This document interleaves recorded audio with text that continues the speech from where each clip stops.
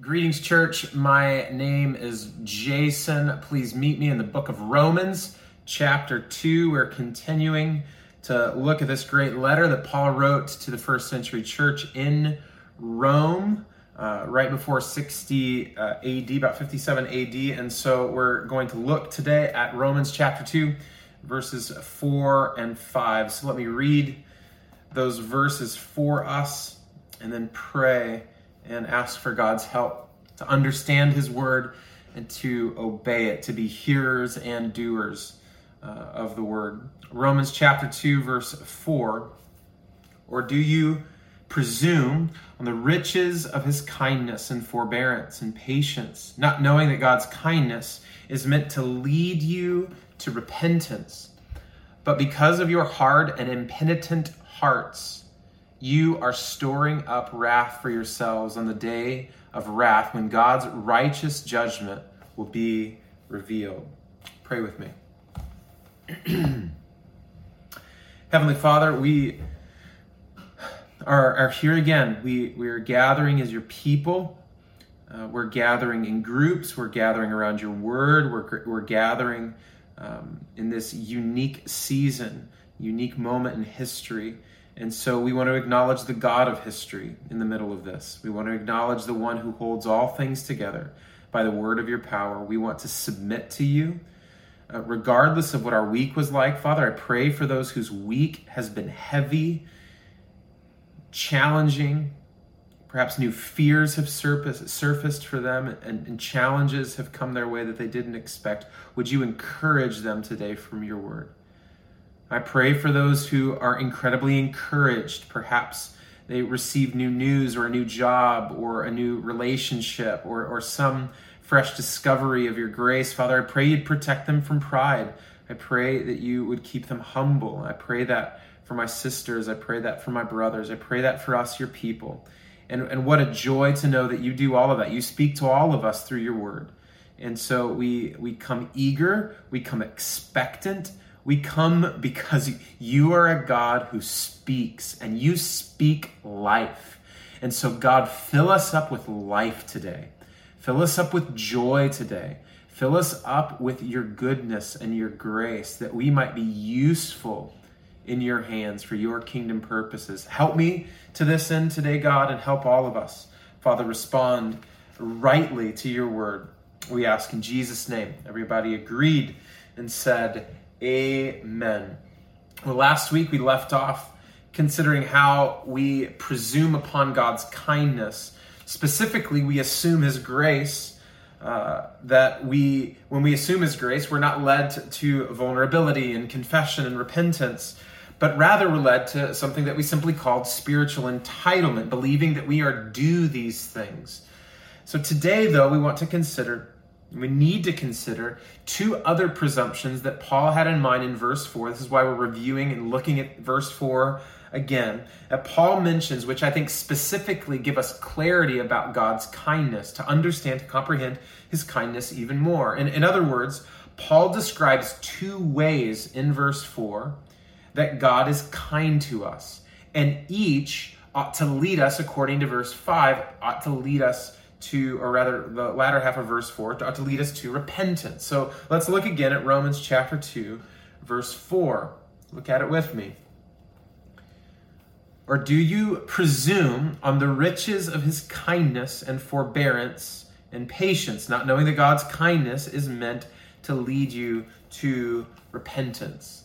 Before we consider these two specific ways that God is kind to us as his people, we should note that Paul speaks about God's kindness as riches. Did you notice that? That's incredibly important and certainly noteworthy. The word riches usually means material wealth, but here it's obviously metaphorical. And this bounty of God's spiritual treasury is not limited to his kindness. Paul tells us in Romans chapter 9, verse 23, that God is rich in glory. And Ephesians chapter 1, verse 7 tells us that God is rich in grace. God does not just have a little bit of glory. He does not just have just enough grace to get us by. The Lord is not limited in his kindness. I hope you're ready to hear this today. He's overflowing with an inexhaustible amount and volume of glory and grace and kindness. God is rich in kindness. And because God is resplendent in kindness, Paul can be clear about the ways in which he has been kind towards us, his readers, those who have been chosen by God. See, kindness is a foundational idea of who God is. It's one of his foundational qualities. It's his core goodness. God's kindness is demonstrated, Paul tells us in verse 4, in two particular ways, in his forbearance and in his patience. But of course, we need to ask, what do these mean? What does it mean that he is forbearant? Or what is forbearance? And what is his patience? And what are these especially in relationship to his kindness? Let's consider forbearance, and then we'll look more exactly at his patience. Forbearance is God's graciously delayed consequence. Forbearance is God's graciously delayed consequence. It literally means a kind of truce. One writer put it this way, that forbearance is when God does not punish the sinner immediately after he sins. He waits to exact an aspect of his holy justice upon human beings when he has every right to do so immediately. He delays bringing a righteous justice that he would be completely accurate and on point in bringing immediately. He delays and he waits. Think about the beginning of the human story. In the Garden of Eden, our first parents, Adam and Eve, are told by God that they may eat of any tree of the garden, any fruit of the garden except for one. The Lord tells them in Genesis chapter 2, verse 16 and 17, you may surely eat of the tree of the garden, but of the tree of the knowledge of good and evil you shall not eat. For in the day that you eat of it, you shall surely die. There's a clear rule. There's a clear consequence. But Adam and Eve ate from that tree. They ate that particular fruit that they were told, do not eat on that day, you will surely die. And what happens? Perhaps surprisingly, they did not immediately die. Their death would come, but not right away. Instead, they are clothed in forgiveness and an animal skin. Something took their place. This story of Adam and Eve and the consequence that Adam and Eve endured is then made into doctrine by Romans chapter 6, verse 23, that the wages of sin is death. This means, like Adam and Eve, if you breathe after you sin, you have experienced the forbearance of God, his graciously delayed consequence. If you take a breath, my brother, my sister, after you have sinned, you are experiencing his kindness through forbearance. And from the beginning, God has been demonstrating this richness, this wealth, the riches of his kindness toward his creation by way of his forbearance. How about patience? Patience is God's merciful, long-tempered nature. Patience is God's merciful, long-tempered nature.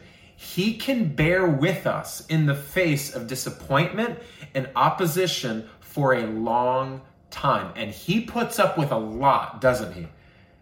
He puts up with a lot. And I can't help but immediately acknowledge how marvelous this idea of God is, particularly in the middle of what we are in the middle of. See, as a COVID parent, I'm increasingly familiar with my ever depreciating long-temperedness.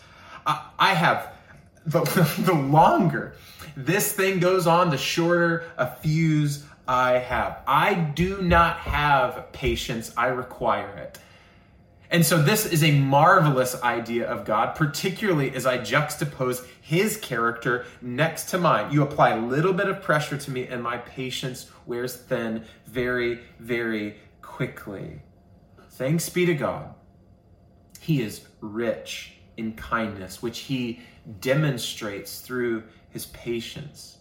Paul actually himself wrote about his personal need for God's patience when he was instructing his young protege, Timothy. Hear this from 1 Timothy chapter 1, verse 13 and 16. Though formerly I was a blasphemer, persecutor, and insolent opponent, but I received mercy, Paul says. I received mercy for this reason, that in me, as the foremost, that is the foremost of sinners, Jesus Christ might display his perfect patience as an example to those who were to believe in him for eternal life. Paul is incredibly vulnerable and clear about his sin and his brokenness and his need. And because he is so, he is able to celebrate and relish in and enjoy the extraordinary patience and kindness of God. He recognizes God's kindness towards him through patience because he knows how broken and evil and rebellious he was. See, Jesus demonstrates this perfect patience by not giving Paul what by his sin Paul deserved. That's mercy. That's kindness. That's patience. He continues to demonstrate his kindness to us, his people, in the very same way. This was not just a special gift for Paul. This is who God is with all of his people. You see, God has always been the God who graciously repeats himself. He has always been the God of multiple second chances. This is his kindness to us through his patience. Isn't that good news? That God is patient with you, that God delays his consequence for your good, that God is long-tempered, he is merciful towards you by way of his patience. He is so incredibly good to us. And so we say that God is rich in kindness. His kindness is demonstrated when he delays consequence, and as he continues to delay consequence for our sin, and in the middle of that, we sin some more and we continue to learn holiness. This is the space provided by his forbearance and patience. And he demonstrates it over and over again. God is kind. God is forbearing. God is patient. However, we must be so careful not to mistake forbearance for forgiveness. We must be so careful not to mistake forbearance for forgiveness, nor patience for passivity. See, forbearance is not forgiveness, and patience is not passivity. All of this divine kindness is not evidence that spiritual amends has taken place. That would be what Paul describes as presuming God's kindness, or what we've suggested as spiritual entitlement. We must be so careful not to make these mistakes. See, God's kindness towards sinners is not evidence forgiveness has taken place. It's evidence that God desires repentance, not condemnation. His kindness towards us is not evidence that it's all worked out and figured out, and therefore we don't need to come with contrition and humility towards him. It is evidence that he is creating space and opportunity for us to do so, for us to repent. His kindness then is this pathway for repentance and forgiveness, healing and reconciliation. Look at the latter half of verse 4 with me. So, or do you presume on the riches of his kindness and forbearance and patience? And here it is, not knowing that God's kindness is meant to lead you to, what's that word, church? Repentance. God's kindness is meant to lead us to repentance. So this is the space that's provided for us by the nature of God and his kindness towards humanity, us his people. He provides space for repentance through forbearance and patience. And it's not just space, but the effect that his kindness is meant to have on us, the effect his forbearance and patience is meant to have on us is not spiritual entitlement, it's actually repentance. See, before we can fully understand God's kindness, of how his kindness does this, how it works this in us, this repentance, how it takes this sort of efficacy in our life, if you will. We first must understand repentance itself, because in my own life and in my years in ministry, this is a consistently misunderstood word, or just a completely neglected word and practice. And the most important thing then that I can say about repentance is that repentance is a grace.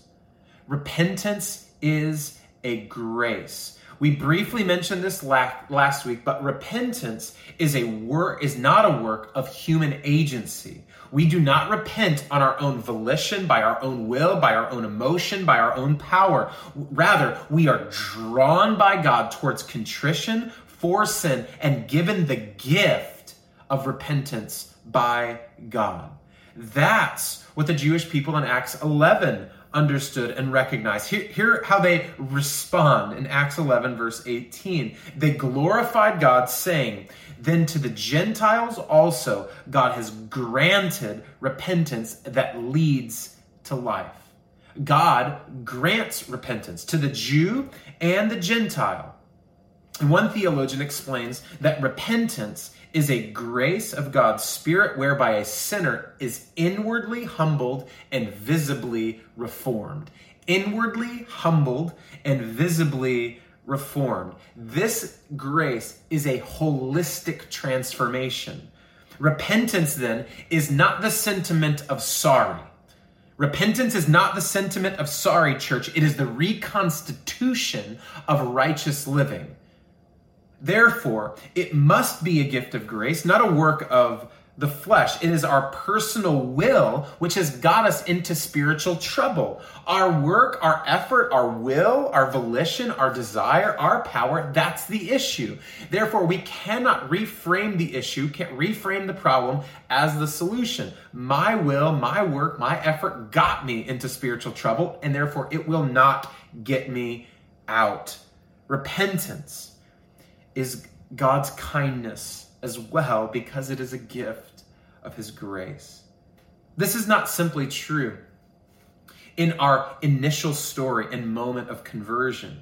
Repentance and the gift of repentance is not only true in our salvation, but it animates, it's this power in our sanctification as well. It's always a gift, and repentance is always necessary. Repentance is always a gift, and it is always the necessary habit of the follower of Jesus. Martin Luther, 16th century German theologian, said this in his first of his famous 95 Theses. He wrote this, that when our Lord and Master, Jesus Christ, said repent, he willed the entire life of believers to be one of repentance.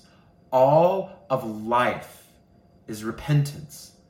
That's because in this life, our sin is tenacious, but God's grace and kindness are more tenacious still. Did you hear this, church? Did you hear this good news today? Our sin is persistent. It's tenacious. It continues to come back and haunt us, but God's grace is sufficient. God's grace is more than enough. God's grace is more tenacious and persistent still. See, we always have a need to repent, and God is willing to give and receive our repentance. So what ought this look like?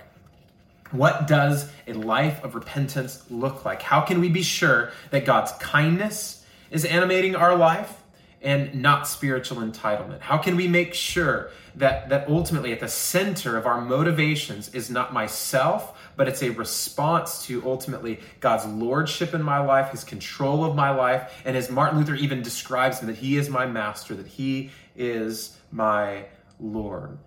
I think what it comes down to is, in a very practical way, is our understanding of repentance. So how can we be sure that that's God's kindness and not spiritual entitlement? Well, I cannot improve upon Thomas Watson's pathway of repentance that he lays out in his book, The Doctrine of Repentance. Watson was a 17th century English preacher who viewed repentance, I think, in a really helpful way, like a medicine for the soul. A medication with 6 key and necessary ingredients. And I'd like to walk through all 6 of those. Thomas Watson determined 6 necessary ingredients for what he described as true repentance. The first is sight of sin. The second is sorrow of sin. And the third, confession of sin. The fourth, shame for sin. Fifth, hatred for sin. And finally, sixth, turning from sin. That ultimately he saw that all of these comprised true repentance. This is a prescription for our ailing souls that brings life, that brings wholeness, and brings joy in Christ. And it's God's kindness that leads us here. First, Watson offers to us the first ingredient of true repentance is sight of sin. We first need to see and acknowledge sin as sin. We're not talking about a bad habit. We're not talking about just something that we're wrestling through or trying to figure out. We are talking about sin, and we're talking about particular sins. We're not speaking about them generally. We are asking for sight, for vision to understand them particularly.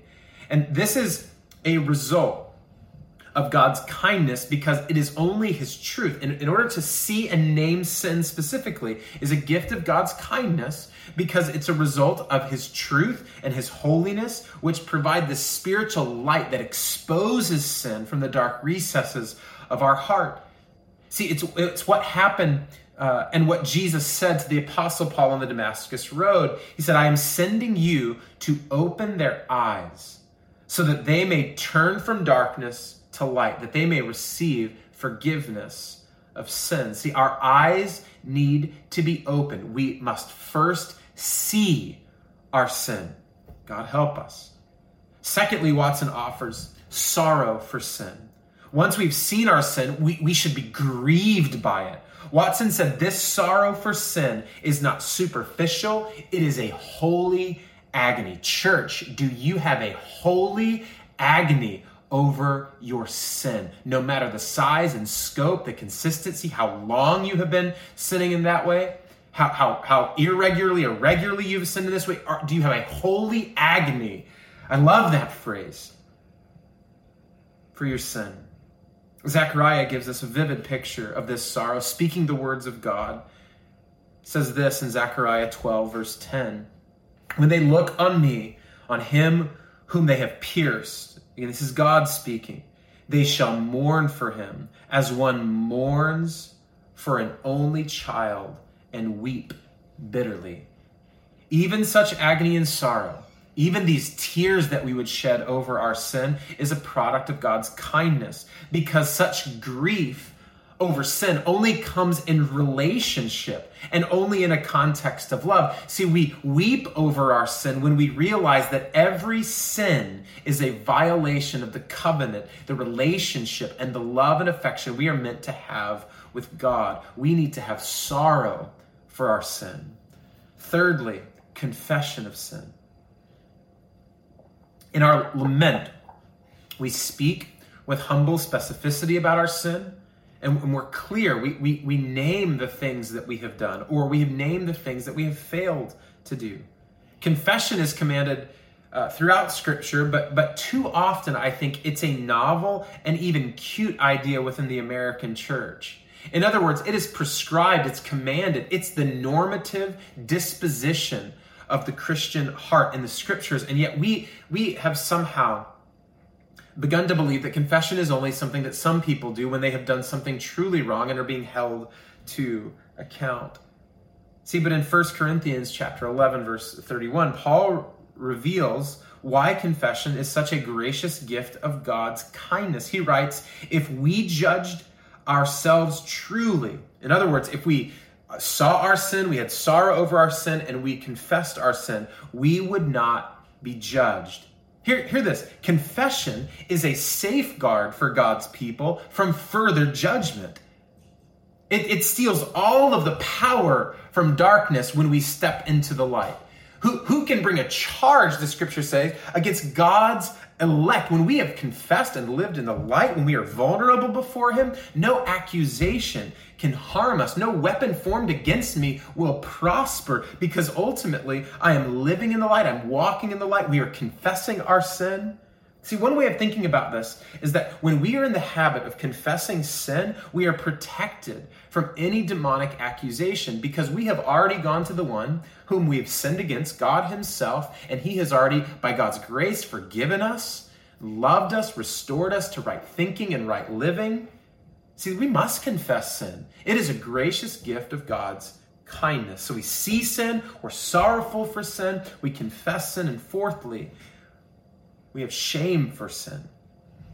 To be sure, we ought not to beat ourselves up or be beaten down and destroyed by our sin. We're made in the image of God. We are precious to him. But Scripture does not teach, or rather does teach us, that part of repentance is understanding and even feeling ashamed of our sin and foolishness. See, and like the prodigal son from Luke chapter 15, Watson says that repentance ought to cause, or rather causes, a holy bashfulness. We ought to be aware that sin fully exposes us. We are spiritually naked before a holy God when we are in sin. Even this, though, is a kind of kindness to us, because shame creates even a physical dissonance which wakes up our souls to its feebleness. We ought to be ashamed of our sin, of what we have done and what we have failed to do that is out of step with the righteousness of God. Fifthly, we should have a hatred for sin. See, shame, even through confession, leads to a disdain for sin. And that's the build here. From seeing to sorrow, to confession, to shame, to hatred, we're walking down this pathway toward true repentance. God desires for us then in this to have a holy indignation, a holy disdain toward anything which is contrary to his character and to his word, or damages our relationship with him. Hear how Ezekiel's words tie shame and hatred together as it relates to our sin and repentance.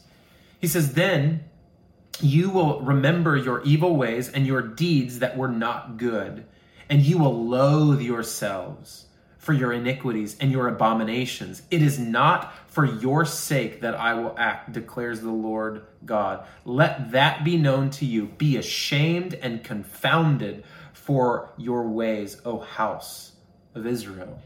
Even this is a kindness of God which continues to foster repentance, because it gives us a vision of God's heart.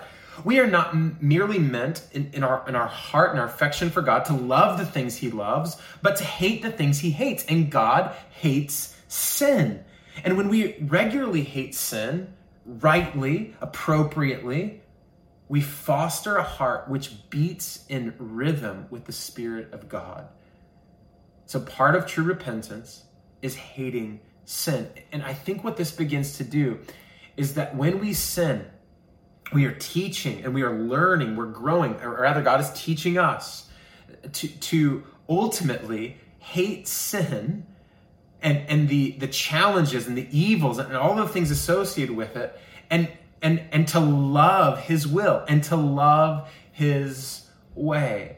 See, when we cultivate a righteous hatred towards sin, we begin to enjoy and to long for the things of God, and we begin to know the difference better. Lastly, in Watson's ingredients here for true repentance, turning from sin. Once we've worn the path of repentance from seeing to hating our sin, we are now ready to be reformed in our behaviors. And it's important to see the kind of care and time that Watson takes to often our own abbreviated version of what repentance. If we have any view of repentance, it's probably just to turn from our ways. And this is good, but it's incomplete. Watson takes 5 different ingredients or key steps before even getting to this moment of turning from sin, because it's not just about our will. It's not just about us turning around and doing something differently. See, this process of repentance and taking time to do this works healing and transformation down into our souls and leaves this lasting difference that's not simply in our action, but even in our taste, in our diet for sin as well, which in turn changes character, not just behavior. It transforms who we are, not just what we do. We only truly turn from sin after we have seen and wept over and confessed and felt a shame and hatred for our sin. See, what's taking place is this wonderful biblical idea through repentance is that in order to live differently, you have to be different. You can't just say, wake up one day, I'm going to live differently. I'm going to walk away from sin and start embracing righteousness. I need to be made new. You need to be made new. And those who have been made different can live differently. And this is the pathway that repentance takes us on. Again, Ezekiel helps us. Therefore, say to the house of Israel, thus says the Lord God, repent and turn away from your idols and turn away your faces from all your abominations. This then is the fullest expression of repentance, of true repentance. We turn from sin and we turn towards God and we live righteously again. Let's be absolutely clear. Let's be absolutely clear, church. Please hear me in this. We are not talking about feeling sorry. We are not talking about trying harder. We are not talking about appeasing God's emotions. We are talking about being transformed by the kindness of God. We are talking about submitting to the will of the Heavenly Father. We are talking about loving and hating what the Son, Jesus Christ, loves and hates. We are talking about becoming more submissive to the Holy Spirit. See, when it comes to sin, feeling sorry only and trying harder only, these things merely produce death. Only repentance in response to God's kindness leads to life. That's what Paul says in 2 Corinthians chapter 7. For godly grief produces a repentance that leads to salvation without regret, whereas worldly grief produces death. In other words, a worldly grief that produces death is just constantly, consistently sinning and sinning and sinning. There's no transformation, there's no life, there's no wholeness, there's no remedy, there's no reconciliation, there's no peace. See, we're not talking about sorry, we're talking about repentance. God's kindness is meant to lead us to repentance. Forbearance is not forgiveness. Patience is not passivity. Rather, both forbearance and patience provide a merciful delay for just consequences, which makes repentance possible.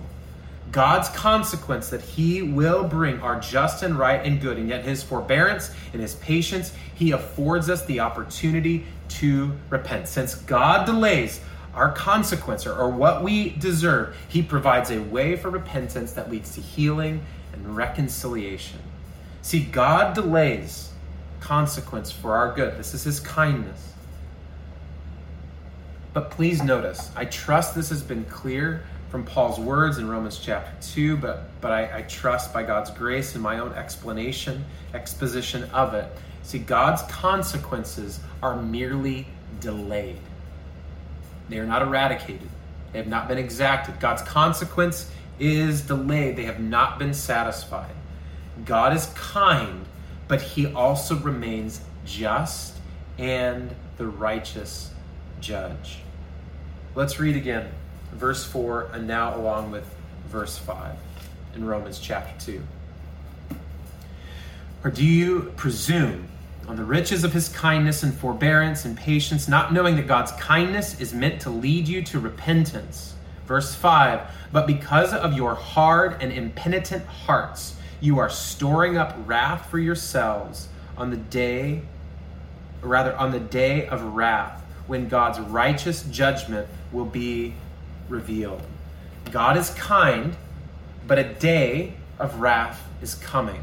A day, Paul says, when God's righteous judgments will be revealed, or God's righteous judgment will be revealed. In other words, one day, God's forbearance and patience will run out. Please let that settle in. One day, God's forbearance and God's patience will run out. And on the day that his forbearance and his patience run out, he will be no less kind and he will be no less God. He will be just as God on this day as he is today. Specifically, Paul is speaking about an event in the future when a reality of God will be fully expressed, fully disclosed in history. That reality is his justice on full display. God's judgment will be total, but this day of judgment, or the day of the Lord, or the day of wrath, is really a day of revelation.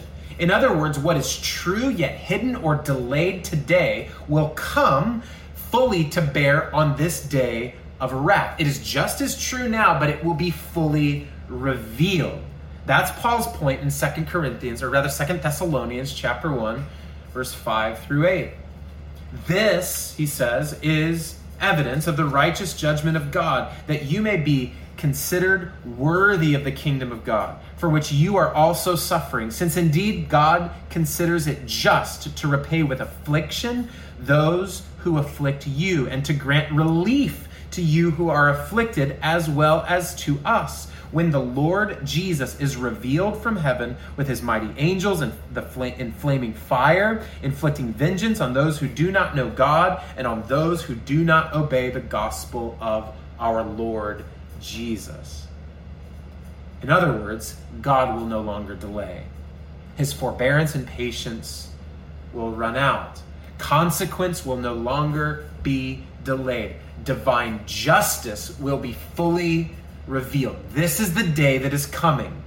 A day is coming when the forbearance of God will be no more. A day is coming when the patience of God will be no more. But on that same day, hear this, oppression will cease. On that same day, suffering will be no more. Tears will be wiped away. The day of wrath and judgment is a day when the fullness of God's utter kindness will be exhibited just as much as his justice will be put on display. His full moral purity will be revealed and bring about his eternal purposes and plans at just the right time, at just the right moment, and through just the right man, Jesus Christ. See, what we're talking about is the second coming of Christ. We are talking about Jesus coming back. Oh, can I tell you about a day when Jesus is coming back to bring full justice and full kindness, full order and full joy, full judgment and yet full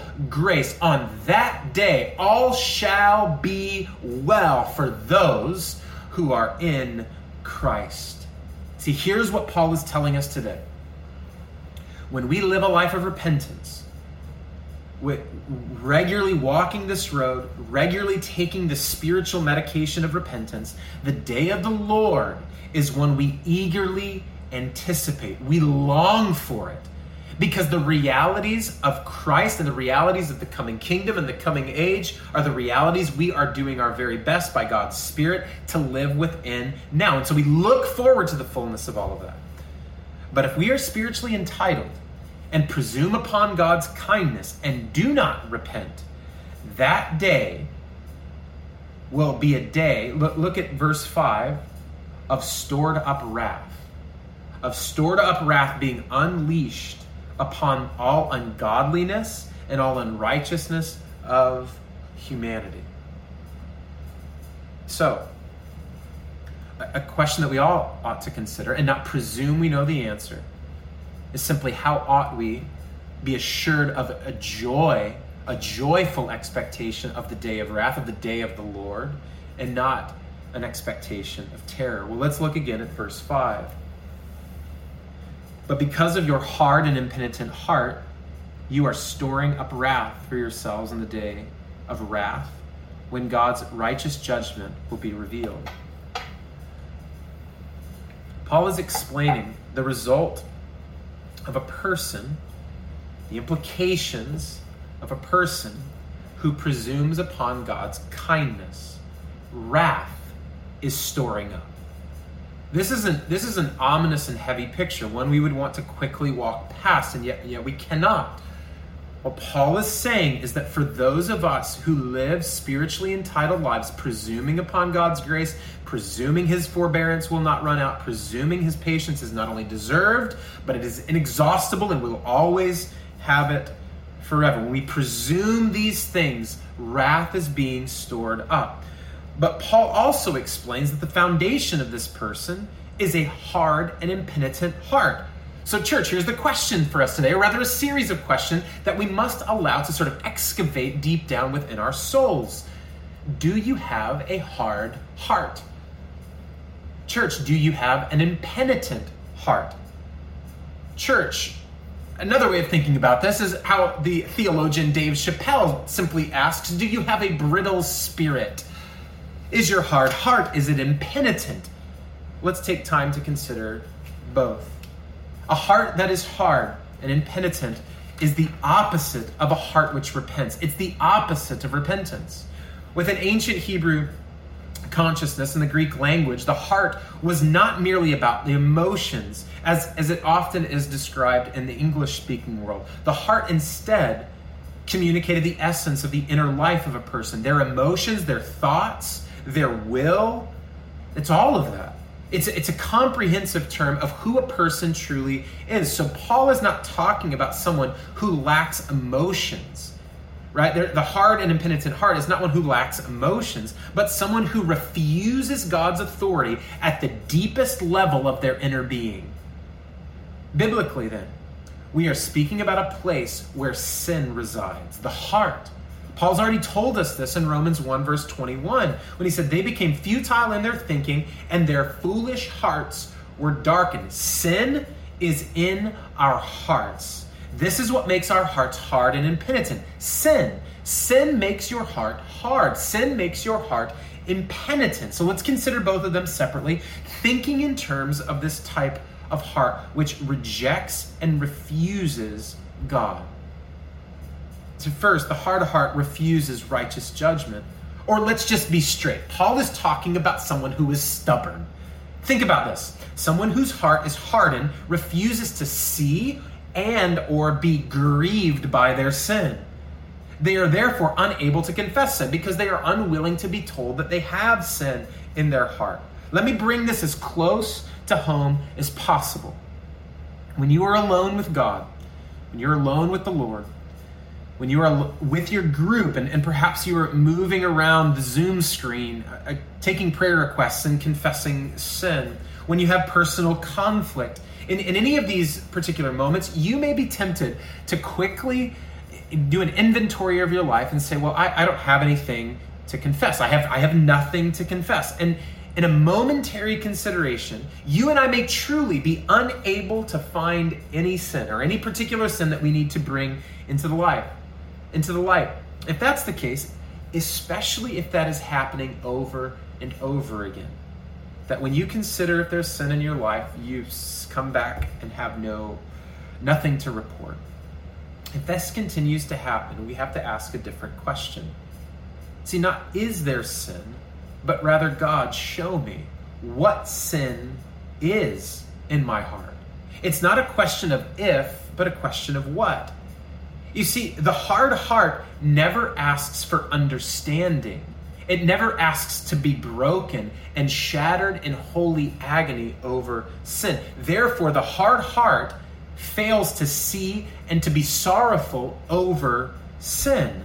The result is a heart which is convinced and even calcifies into this presumption, believing they are freed from the iniquities that plague other people. This is what led Paul's Jewish readers and even us to become judgmental of those at the end of chapter 1 who were doing so many lawless and very clearly sinful things. See, the hard heart does not repent, it does not confess sin, and it becomes very judgmental.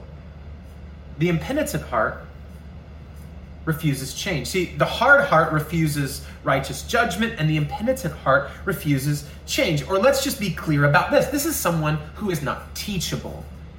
This takes a step beyond stubborn refusal to consider God's righteousness. This word describes the person at the end of chapter 1, someone who knows their sin and knows what is right, knows what is wrong, and even understands the consequences of their sin, but fails to seek reform, fails to seek change. See, following the pathway of Watson's ingredients of repentance, someone whose heart is impenitent feels no shame.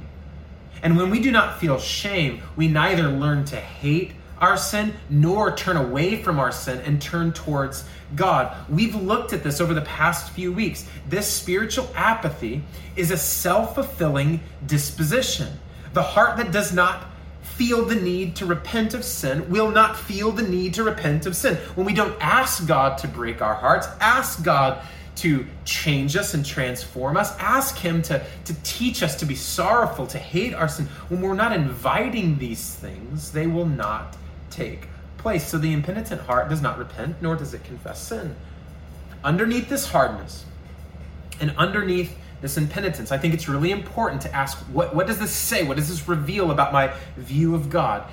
What's revealed is a belief that God's kindness will not run out, nor that His judgment is something that's terrifying to us. It's something we are ambivalent towards. Let me just say, this kind of relationship with God, this kind of way of thinking, is not how a Christian thinks. And with all the grace I can possibly muster, to persist in spiritual apathy and disregard and hardness of heart towards God and His will leads to destruction. It leads to destruction in perhaps minor ways now, but certainly eternal ways in the day of wrath. Meaning, when we feel like this, especially for prolonged periods of time, a kind of apathy towards God, an apathy towards our sin, a lack of repentance or contrition. Perhaps we try to easily skirt out of our sin by saying that we're sorry, or I'm sorry, even worse, that you feel that way, but never actually asking God, would you reveal sin? Would you break my heart over sin? Would you show me what it is that I have done? I know that it is. I know that I'm imperfect. I know that I'm broken. I know that I'm in need. Show me, God, what I have done. Break my heart over it. Humble me before you. When we don't do these things, the real issue is not figuring out how to start repenting again, but to wonder whether or not we have ever repented in the first place. See, one of the reasons we may be having a hard time repenting on a regular basis is because we have never repented in the first place. See, this kind of diet of repentance, or rhythm of repentance, comes through the life of a Christian, and a Christian is one who has repented to God. Christian is one who has confessed their sin and confessed the lordship of Jesus. This is what we learn in the scriptures, that when we confess with our mouth and believe in our heart that Jesus is Lord and God raised Him from the dead, we will be saved. This is the initial moment of repentance. And then through that life, then we take on a life of repentance. Church, hear me well. I don't mean to suggest that a Christian is not one who is depressed or melancholy or regularly battles the apathy and the tensions and pangs and challenges emotionally and relationally with God in this world. We do struggle in those ways. I struggle in those ways. But rather, what I am suggesting is that the one reason we may find ourselves without the ability to repent is because we are without the Holy Spirit. See, the truth is, I have a hard heart and so do you. I am stubborn and so are you. I refuse to change and so do you. But the beauty of the gospel is that in Christ, He doesn't just make our heart a little bit better, He gives us a new heart. Can I get an amen on that one? That's really good news. He takes my heart of stone, and here's what He does. Because we need to go to Ezekiel, because Ezekiel delivered some bad news for us. Let's give him a chance to speak some words of life over us. Ezekiel chapter 36. Again, these are the words of God. And I will give you a new heart, and a new spirit I will put within you, and I will remove the heart of stone. Editorially, I will remove the hard heart. I'll remove the impenitent heart. I'll remove the stubborn heart. I'll remove the heart that is unwilling to change. I'll remove the heart that's unwilling to ask hard questions. I'll remove the heart that doesn't want to be exposed. I'll remove the heart that feels ashamed and shame every single day. I'll remove that heart and from your flesh and give you a heart of flesh. See, in Christ, the hard and impenitent heart is taken away, and by grace through faith, we get a new heart. A heart which is sensitive to God's leading and malleable in his hands. Which again means not that we have new emotions, but we are a new self. We receive a new identity in Christ. This new self is granted to us by grace when we first repent of sin and confess the lordship of Jesus. And this then becomes the pattern and rhythm of repentance on a daily basis. And we do this, and we must do this because a day is coming. A day when God will set all things to right. A day when righteousness will be fully rewarded, and a day when evil will be fully judged. God's forbearance and his patience will end, and his wrath will be revealed. And so every day, church, we need to live in light of this future reality. The way we do that is through repentance. Repentance is the way we rehearse eternity. It's the way that we continually live within the new self and live animated by the beats of that new heart. See, God is coming and he will be kind, but he also will be judge. In Christ, we have found the one who is both loving and just, gracious and true, kind and judge. He is all of those things. And so Paul reveals this epic duality of Jesus' nature, the one who gives us this new heart, that in the day of the Lord that this will be revealed. Romans chapter 3, verse 22 and following. For there is no distinction, for all have sinned and fall short of the glory of God, and are justified by his grace as a gift through the redemption that is in Christ Jesus, whom God put forward as a propitiation by his blood to be received by faith. This was to show God's righteousness, because in his divine forbearance he had passed over former sins. It was to show his righteousness at the present time, so that he might be just and the justifier of the one who has faith in Jesus Christ. In the most miraculous of graces, Jesus is revealed to be the propitiation or the wrath bearer. This is ultimately why we can have joy in the coming of the Lord, is because Jesus will take our judgment. Jesus takes our wrath for us. He takes our judgment for us. This is something that we'll have to consider more next week, but when we are not in Christ, we are under the wrath of God. And on the day of judgment, his wrath will come because his patience has run out. We would not have taken his delay as kindness, but as entitlement. But in Christ, when this patience and forbearance runs out in this day of the Lord, in this day of wrath, we are protected because Christ has borne the wrath of God for us. And when we are in Christ, when we know this is what he has done, when we know this is who Jesus is, when we know what he has accomplished for us by grace, through faith, by his mercy, through his kindness, when we know this is what Christ has done, we demonstrate and live within this new self by daily and moment by moment repenting of our sin. We would ask that we would see our sin, that we would have sorrow over our sin, that ultimately that we would understand God's heart more and more, that we would hate our sin, that we would confess our sin, that we'd have shame for our sin, and that ultimately we would turn from our sin and towards God. See, all of this repentance is made possible because our God is eternally kind to us in Christ Jesus. Heavenly Father, we thank you for this. We worship you for it. Father, make us a church, a people of repentance, who regularly, moment by moment, don't just simply say that we're sorry for the things that we struggle with, but ultimately, God, we confess sin and we would repent of sin so that we might learn to walk humbly in accordance with your kindness towards us through your forbearance and patience, ultimately demonstrated in Jesus. I pray this for my sisters. Encourage them this week, Father, to walk in repentance. I pray this for my brothers. Encourage them this week to walk in repentance. And even now, as perhaps one of them is thinking, I don't want to tell anyone about this. I don't want to confess this.